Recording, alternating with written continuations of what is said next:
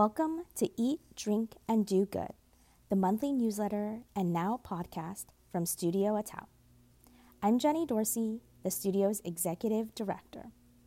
Every month, we bring you fresh op-eds from new and emerging writers from across the U.S., covering a variety of social justice topics that will encourage you to think a little more critically about the world around you.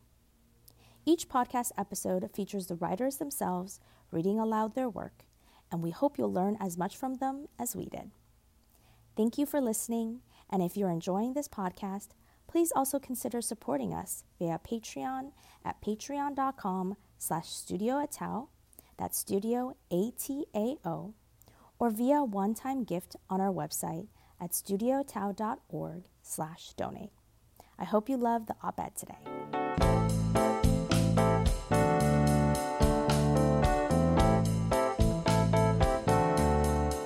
Restaurants Shape Disordered Eating Culture by Annie Chang. My doctors have long said that one of the most important things for my well-being is structured eating. To plan my meals with a daily rhythm, eat slowly and conscientiously, aiming for a balanced nutritional plan. But in many of the restaurant kitchens I worked in, that was nearly impossible. In 2022, Salon published an article on the intersection of eating disorders and restaurant culture. Head chocolatier Mirelle Disher told reporters that she would work 12 to 16 hours a day without eating, then binge at the end of shifts. Mental health nonprofit Not 9 to 5 interviewed 673 hospitality professionals, and a whopping 63% reported experiencing symptoms of disordered eating, compared to only 9% of the general population. This culture is normalized across the industry. Chef memoirs, particularly those written by rock star male chefs, romanticize the idea of surviving on energy drinks, drugs, and cigarettes. The pressure to stay silent about eating-related struggles is reinforced by cultures of intensity and discipline. According to a 2015 study by the Substance Abuse and Mental Health Services Administration, 17% of food service workers have been diagnosed with substance abuse disorders. Even Instagram meme accounts reinforce this darkly humorous ideas. Workers themselves often perpetuate this toxicity. I certainly did. Glancing over at my prep list, I tell myself I didn't have time to take a break. When managers insisted they didn't need to eat, the insinuation was that taking a break meant that you were less dedicated to your craft. All around me, people would roll in with morning coffee and no breakfast, say, I haven't eaten all day 20 times until the end of their shift, and buy fast food on the way home. And I silently wished for more vegetables or maybe a place to properly sit down, felt like I wasn't tough enough to cut it as a cook. As I gained more confidence in my work, I started to more acutely notice how restaurant working conditions generate instability, which produces, exacerbates, and mirrors disordered eating symptoms. By taking a step back to see the bigger picture, I began to imagine a better future, starting but not ending with family meals to heal restaurant workers' relationship with food. If you haven't worked in food service before, the modern-day family meal emerged in the 1970s as a progressive step from old-school kitchen culture where no one sat down to eat. It is a set period of time when the entire restaurant staff pauses to eat a meal before the start of that day's service. It's become increasingly mainstream, but legally remains optional. Federal law still doesn't require employers to offer lunch, coffee breaks, or paid meal periods. Some states, like New York, however, require meal periods ranging from 20 to 45 minutes across shifts throughout the workday. I won't be the first nor the last to criticize the way that the notion of family can be weaponized against employees to create guilt around perceived commitment to our peers. Being there for family was to execute the vision of the head chef, no matter the cost. Through that lens, I've experienced my fair share of terrible family meals. A frozen lasagna, chicken tenders, and scraps left over from prep. But there are also places where family meal lived up to its goal, bringing together front and back of house for a nourishing break that powered everyone through the shift. One restaurant highlighted a spread of cultural tradition from the cooks every Friday. Tasted my way through Yemeni hanif, Australian pavlova, Chinese stuffed cabbage rolls. For establishments with daily changing menus, it was a chance to taste through the dishes to best share their own experiences.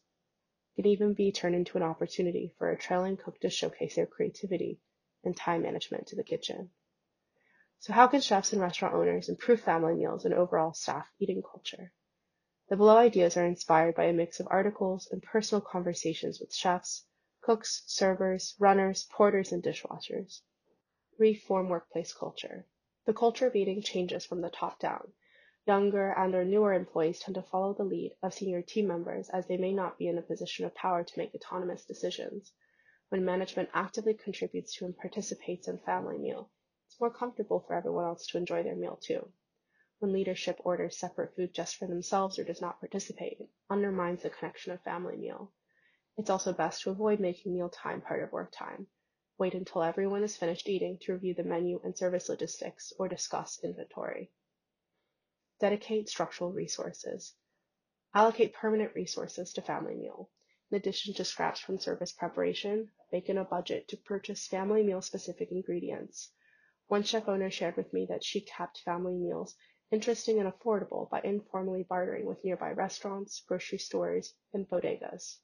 Thoughtful management is key.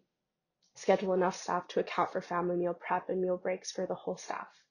Rotating family meal responsibilities is beneficial as well, so no individual person feels overburdened to manage family alongside their prep list. Restaurant staff are incredibly diverse in ethnic and cultural backgrounds. For leadership overseeing family meal, notate staff eating restrictions including vegetarian, vegan, halal, etc., and look beyond just separating ingredients to overall nutritional impact. Too often, I've seen my vegetarian or religiously restricted peers get stuck with carb-exclusive lunches. Changes like these disseminate throughout the entire restaurant culture. I know when I feel cared for as a cook, the food comes out better.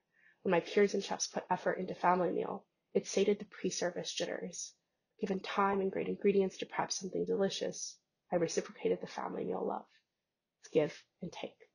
When workers are well nourished, fairly compensated, and respected, it pays back in dividends.